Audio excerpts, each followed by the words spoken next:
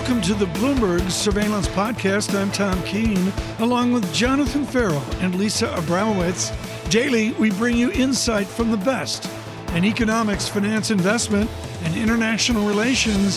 Find Bloomberg Surveillance on Apple Podcasts, SoundCloud, Bloomberg.com, and of course, on the Bloomberg Terminal.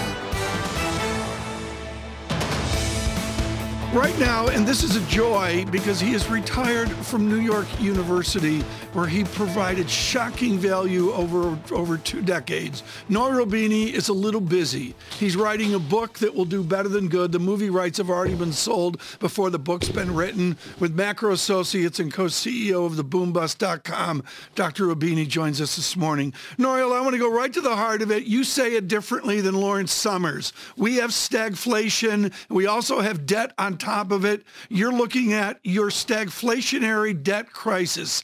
Is it here? It's on its way here. I agree with Ray Dalio. I agree with Larry Summers and many others who worry that they're going to be overheating because we have a loose monetary and fiscal policy, and that could lead to inflation. But I have a second worry and a third worry. The second worry is that in addition to aggregate demand becoming excessive, we're going to suffer supply bottlenecks. And those supply bottlenecks are not the short-term ones driven by, say, unemployment benefits. I've identified 9 forces that are much more secular, that like in the 70s represent negative global supply shocks that reduce potential growth, increase the cost of production, and with loose monetary and fiscal policy can lead not only to inflation, but also to stagflation, a combination of inflation and recession like we had in the 1970s when you had 2 oil shocks. And on top of it, compared to the 70s now, debt ratios, private and public, are much higher. So at that time when the Fed went and fought inflation with Volcker, we had a severe double-dip recession, but we did not have a debt crisis. After the GFC, we had a debt crisis, but we had low inflation because there was a negative demand shock. So we could have the worst of stagflation of the 70s and worst of a debt crisis like after the GFC. Noel, I want to go back to your Istanbul in the old world. I want to go back to Genoa and Venice when John Farrow's ancestors were doing battle with the huge industrial changes of that time, the 14th century. Just for the record, they were in Sicily, Tom. Okay, well, same thing. That's just south there. Carry on, please. Down the Adriatic. Noel, we have seen over time historic change. How does America do secular stagnation when we have a tech juggernaut like we're observing right now with Apple, Amazon, Google, and that? How do we bring their excellence over to the American experience? Well, even Larry Summers, who was worried about secular stagnation, now worries about inflation. The trouble is that we're facing a whole problems from a political point of view in terms of a gridlock, not just in the U.S., but also in other parts of the world, because there are lots of people who are left behind, and whether they're voting for Trump or they're voting for Democrats or voting in Europe for populist party of the right and the left, they're against globalization, they're against technology, they're against hyper-digitalization. But we also live in a world in which, as I pointed out, I worry that in spite of technology, maybe as it has been in the last 20 years, a force for deflation, there are other forces that are going to be stagflationary. They're going to be reducing potential growth and increased cost of production. Because of inequality, we have deglobalization, we have protectionism, and everybody wants to defend their own firms and workers. We're going to now see balkanizations of global supply chains and the reshoring of manufacturing from low-cost China to U.S. and Europe. We're now having aging of population, not only U.S., Europe, advanced economies, but also in key emerging markets like China, Korea, East Asia, Russia. We're restricting migration now increasingly from south to north. And migration was something that kept a lead on wage pressures in advanced economies. We're going to have this decoupling between U.S. and China because of this Cold War becoming colder. There's a risk of a hot war. Decoupling on technology, on trade, data, information, the internet, financial flows. Global climate change is also stagflationary. Look at what's happening with lack of water, even in California. 1/3 of all vegetables, 2/3 of all fruits and nuts are produced in California, and now they don't have water, and the farmers who have water rights rather sell it for something else. We'll have a shock to, say, food prices. Pandemics that are going to recurring or imply self-reliance of countries on their own domestic supply. Cyber attacks are leading again to disruption of production when they occur, or the firms will have to spend hundreds of billions of dollars to try to reduce the risk of cyber attacks, and that's going to be another cost. Nouriel, there's so much to get through. Just get to the final point if you can, please. A backlash against inequality. And the policies are going to be pro-worker, pro-union, pro-wages, and so on. And that's going to put upward pressure on wages. Right. So I knew I wasn't going to be able to cut you off there because you were in full flow. Nouriel, just take a breath just for a second. Yeah. Just want to frame what you're saying because I think it's so important. You're making a supply-side call on the economy here.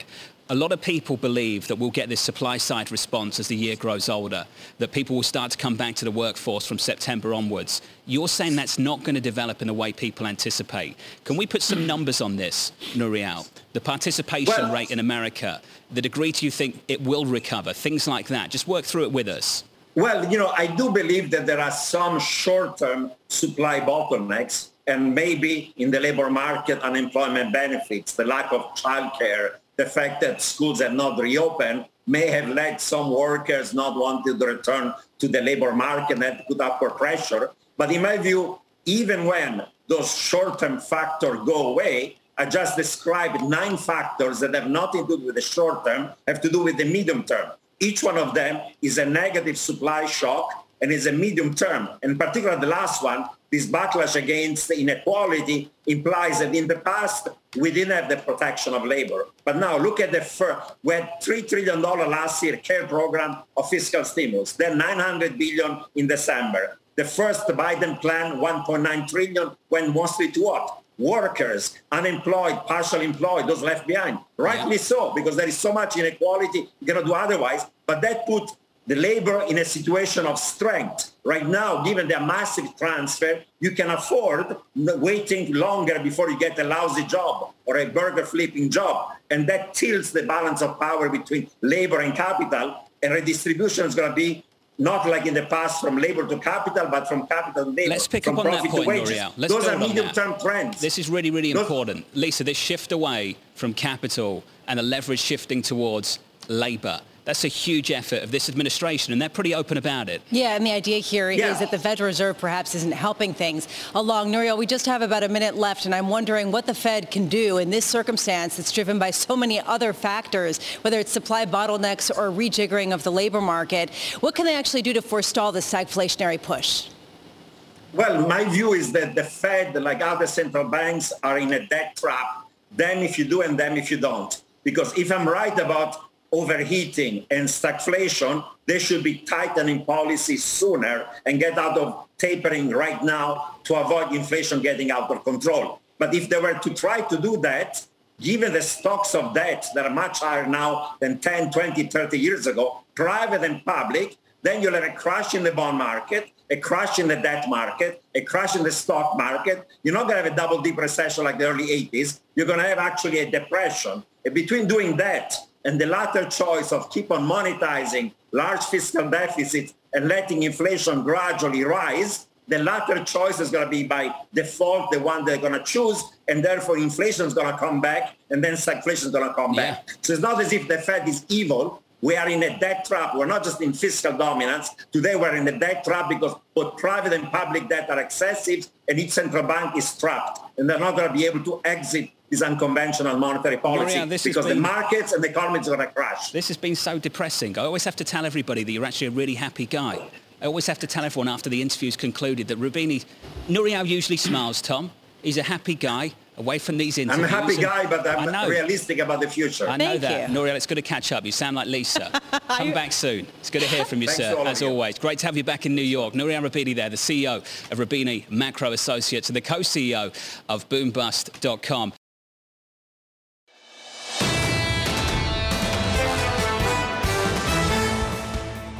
Right now, Joe Stiglitz on our fixation on secular stagnation. Professor Stiglitz, this goes back to Alvin Hansen and on to Lawrence Summers, and you say, no, it's not secular stagnation. It's a complete focus, a fetishism on growth. Explain to us why secular stagnation is off the mark.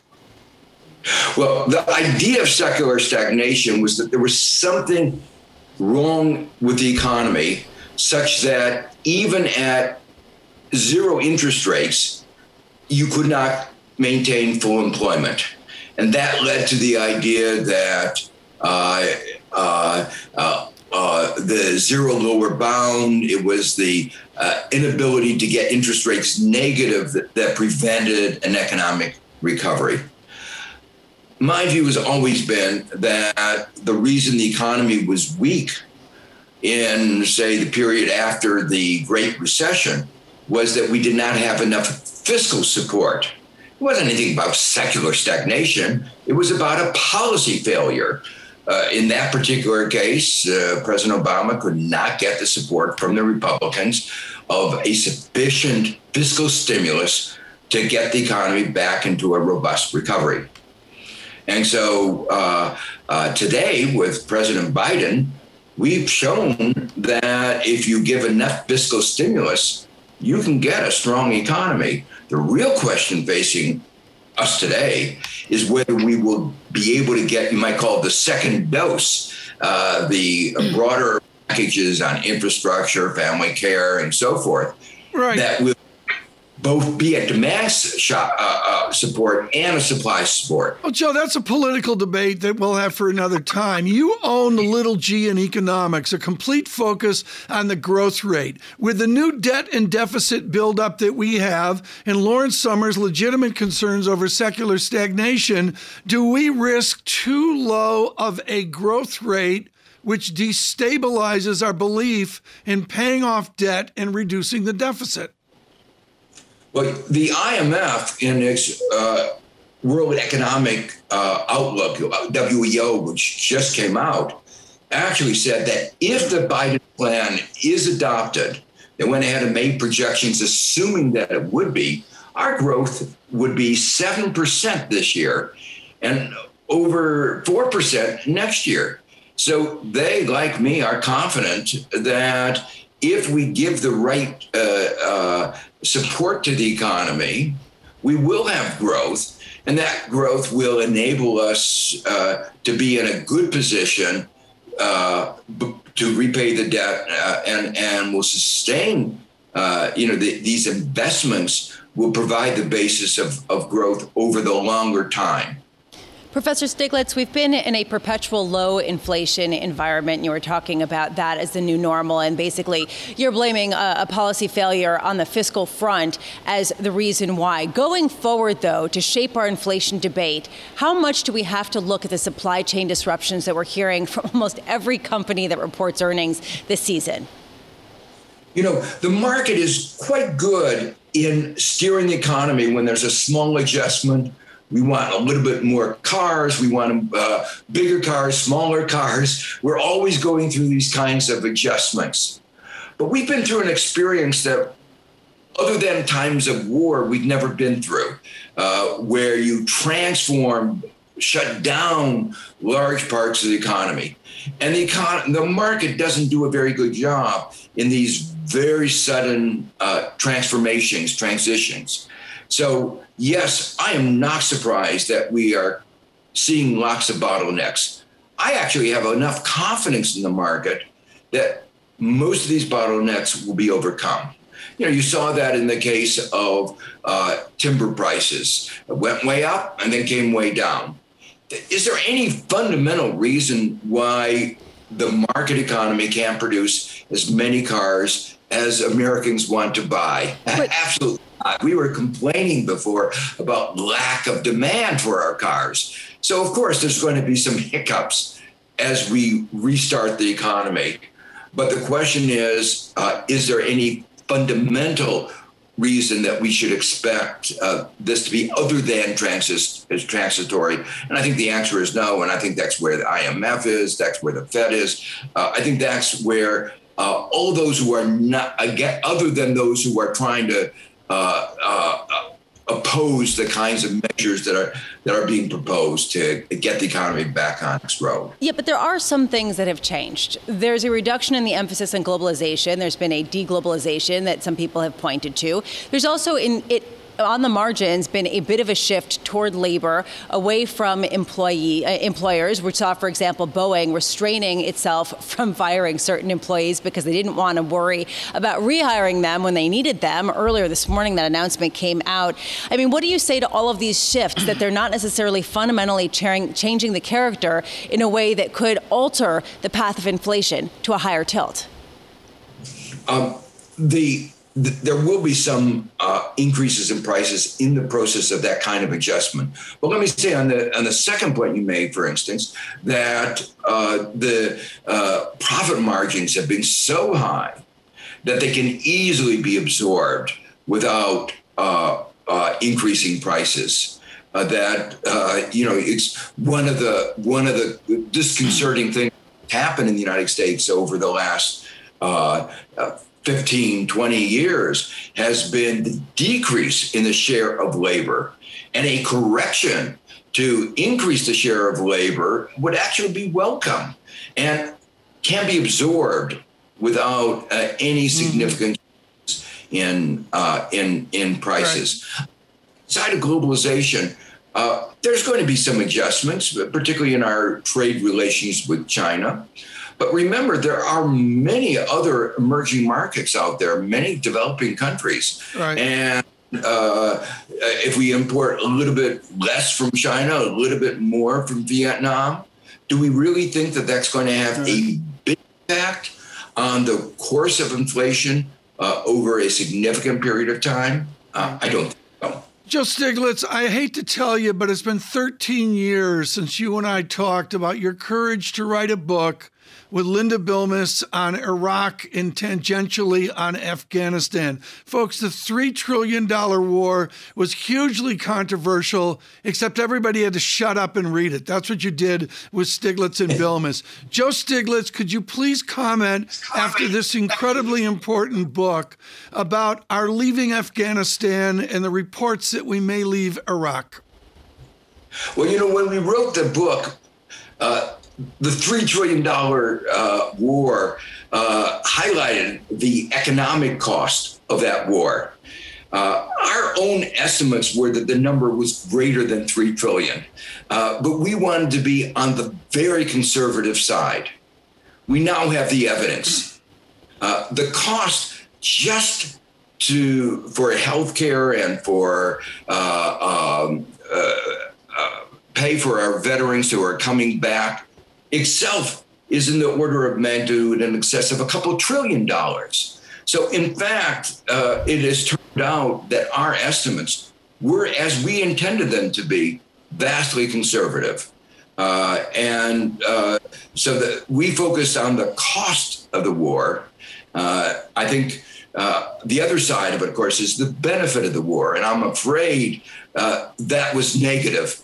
So that, in fact, if we look at that whole episode, we destabilized the Middle East. We didn't do what we did, what President Bush claimed we were going to do, which was advance democracy in the Middle East. Professor, always appreciate your time, sir. Good to catch up. Don't be a stranger. Let's talk soon. Joseph Stiglitz there, Columbia University professor of economics and, of course, Nobel Prize winning economist.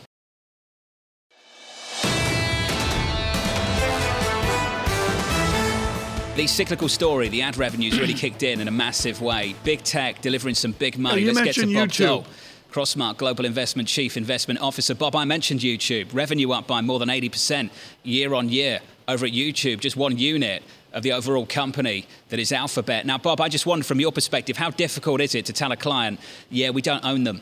We don't own those names. I'd be in a disappointed situation if I had to tell my client that. Thankfully, we do. But I think the question is, what happens from here? And you've all been alluding to it.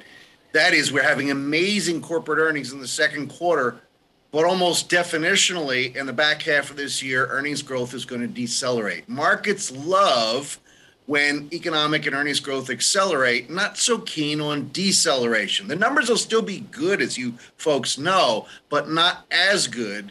And then you bring in all the other factors like is inflation transitory or not. And I think it's just not as smooth a ride. It's not straight up. It's bumpier from here. Bob Dahl, at Crossmark, the game is to extrapolate out with a vision out 1 year, 2 years, 5 years, 10 years. We talked to the great Steve Auth about this in the last hour. Give me the courage of Robert Dahl right now. How far out are you looking to believe in the extrapolations of Apple, Amazon, or for that matter, McDonald's?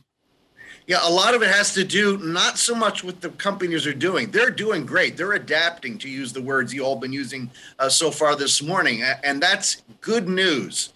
The problem is what happens to the valuation, the multiples, if and I think it's as interest rates creep higher. That's the trick. The company's businesses are good. They're solid.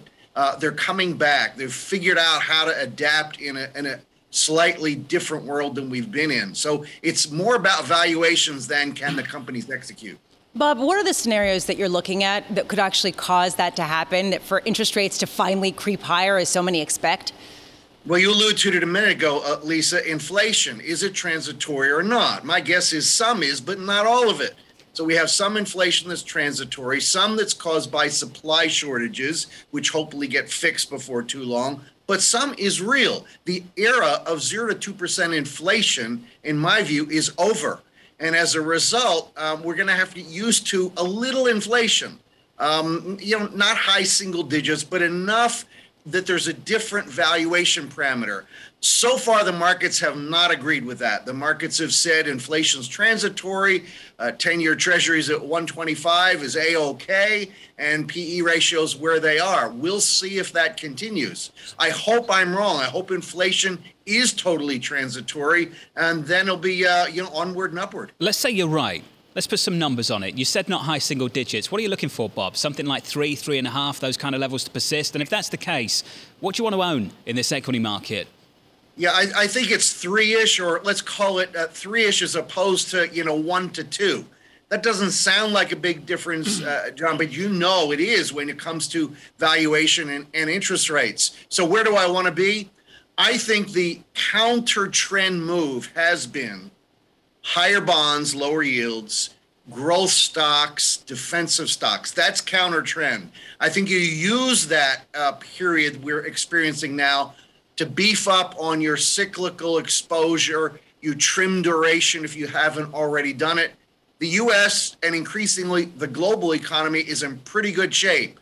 We're going to get good economic news, good earnings news, and a little bit of inflation, which to me means slightly higher interest rates. What's the frothiness now, Bob Dahl, the exuberance? I mean, is this a legit bull market, or is it still unloved? Oh, it is legit. The sentiment numbers have moved up significantly. They're not in onerous territory, but we've got to keep our eye on it. Yeah. Look, I think that part of the argument is the Tina argument. If I want to get out of stocks, where am I going to go? Cash doesn't give me anything. Bonds, I think, are risky. And so in traditional asset class, I just stick with my equities. Final question from me, Bob, just quickly. I've asked a couple of people this question over the last couple of weeks. I'll ask it of you. What do you want to own into year end, the NASDAQ or the Russell? Where would your preference be? Which index? The Russell into year end, more cyclicality there, and lower valuations compared to the NASDAQ. Interesting. Bob, so can we put out a banner that Bob Dahl says sell Apple? I don't think we can do that, Tom. I think we can say he says own the Russell. That's all. I still own Apple, just less than I used to. Tom Keane roulette is always tough. Bob, thank you. Bob Dahl, Crossmark Global Investment Chief Investment Officer. Right now, and this is a joy, out of Edinburgh, and of course, a prestigious residency at the University of Chicago in emergency medicine. But far more, Bhakti Hansadi of Johns Hopkins has done the world tour of really difficult diseases. When you show up in Ghana, when you show up in Nepal, well, it's a different medicine than what we have in America. Dr. Hansadi, welcome. What comes after the Delta variant? Virology 101 told me these things keep changing. Does a pro like you look at the Delta variant as a pathway to what's coming down the road a year or 2 years out? So unless we decrease the amount of circulating virus, yes, it is likely that the virus will continue to mutate, and there'll be an echo, a lambda, and future variants that will be more transmissible, more virulent than those of their predecessors. So then how do we approach that? I mean, from a medical basis, we're working on vaccines. What do you want from our politicians within the chaos we have right now? Sure. So within the chaos that we have right now, it is about decreasing the amount of circulating virus. And so that is a public health challenge, and that can be overcome by vaccinating individuals. So that's what we need from our politicians. We need to promote vaccines, decrease transmission of the virus, decrease the amount of circulating virus, so future variants of concern are slower to evolve. And certainly for the path ahead, one certainty will be vaccinations, and that will be ongoing, at least the push to get them. Just want to bring you this news that Pfizer actually reporting earnings blowing all estimates out of the water. Full-year COVID vaccine revenue is estimated to be about $33.5 billion versus the prior forecast of $26 billion. That's the medical side. That is the response that health officials want. But Dr. Ansari, the concern here is how long are we going to have to mask, unmask, remask based on whatever variant, based on changing scientific evidence versus being able to say we're done with the pandemic and we can move on? Not until we get to a point where we decrease the transmission of the virus.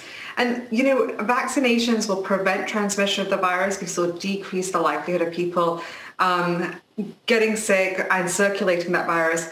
The other thing is there may still in the future pipeline be therapeutics which can stop the reproduction of the virus and cure people of the illness before they're able to transmit to others. So, I think the mask, yes, it's frustrating, but the only way to protect those who are unvaccinated or cannot mount an immune response is for us to continue to go back to what we know works, which is masking. Yeah, but how much has the administration undermined its credibility by giving one bit of guidance a week ago and then completely flipping it on its head this week with a set of recommendations that, by all measures, seems pretty confusing?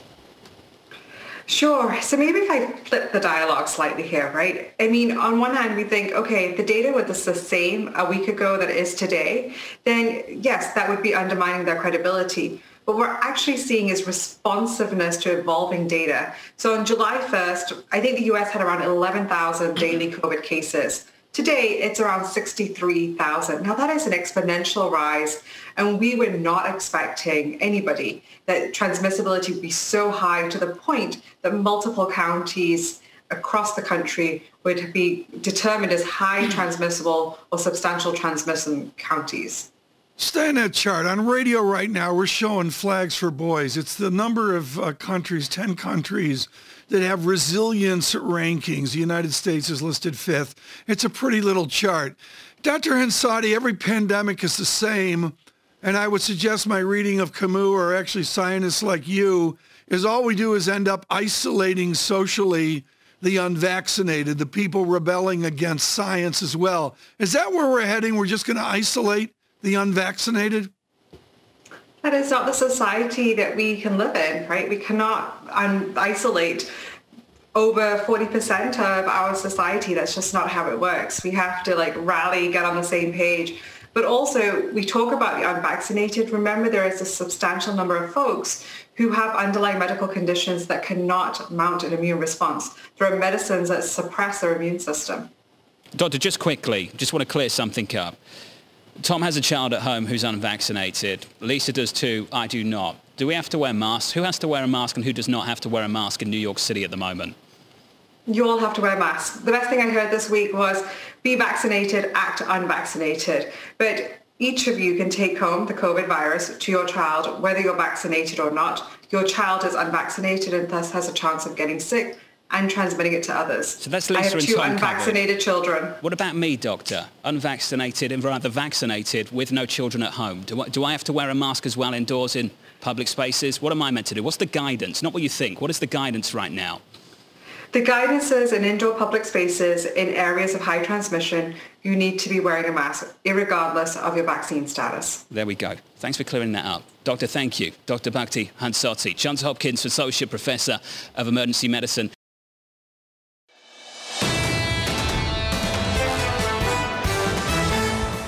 Right now, our expert on storytelling, David Rubenstein, joins us, of course, peer-to-peer tonight, 9 p.m.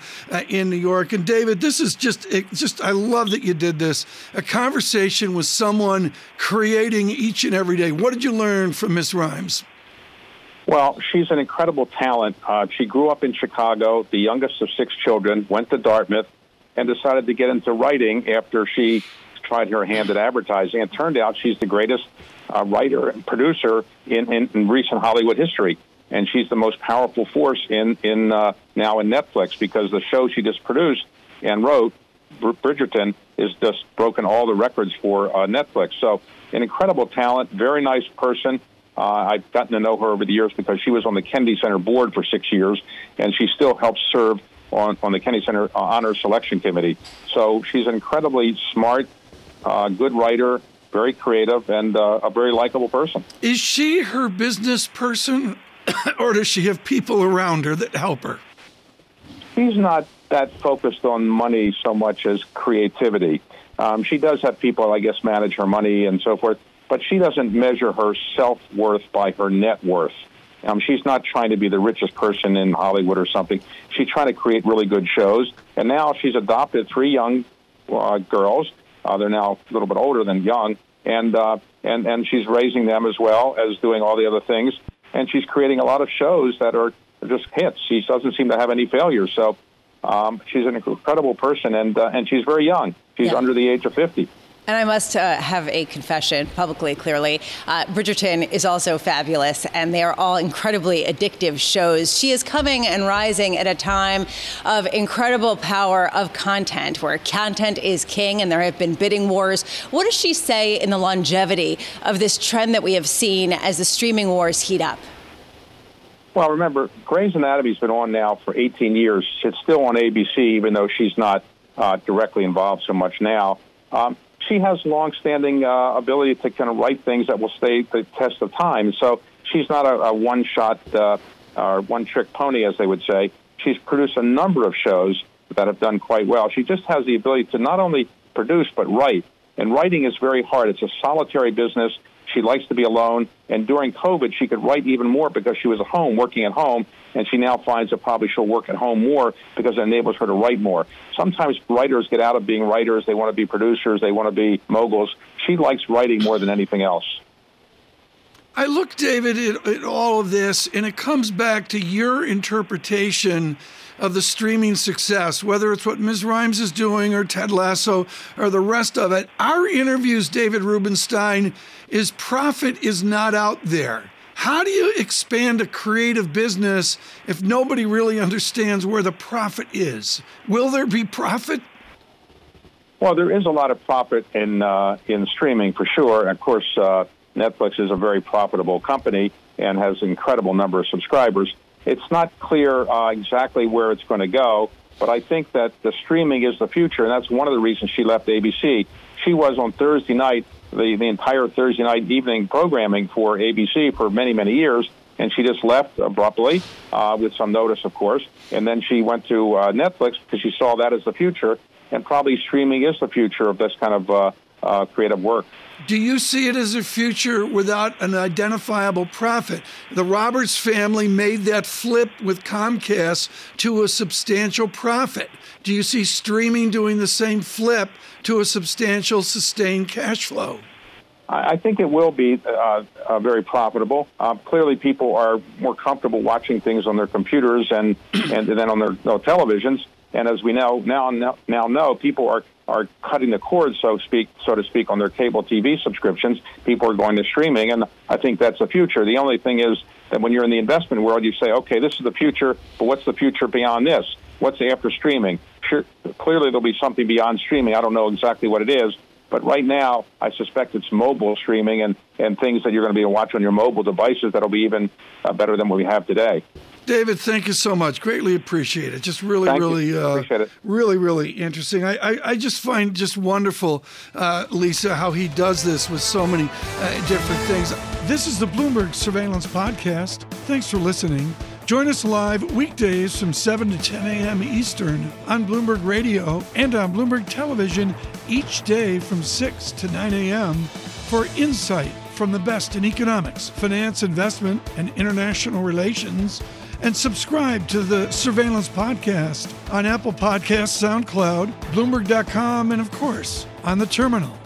I'm Tom Keene, and this is Bloomberg.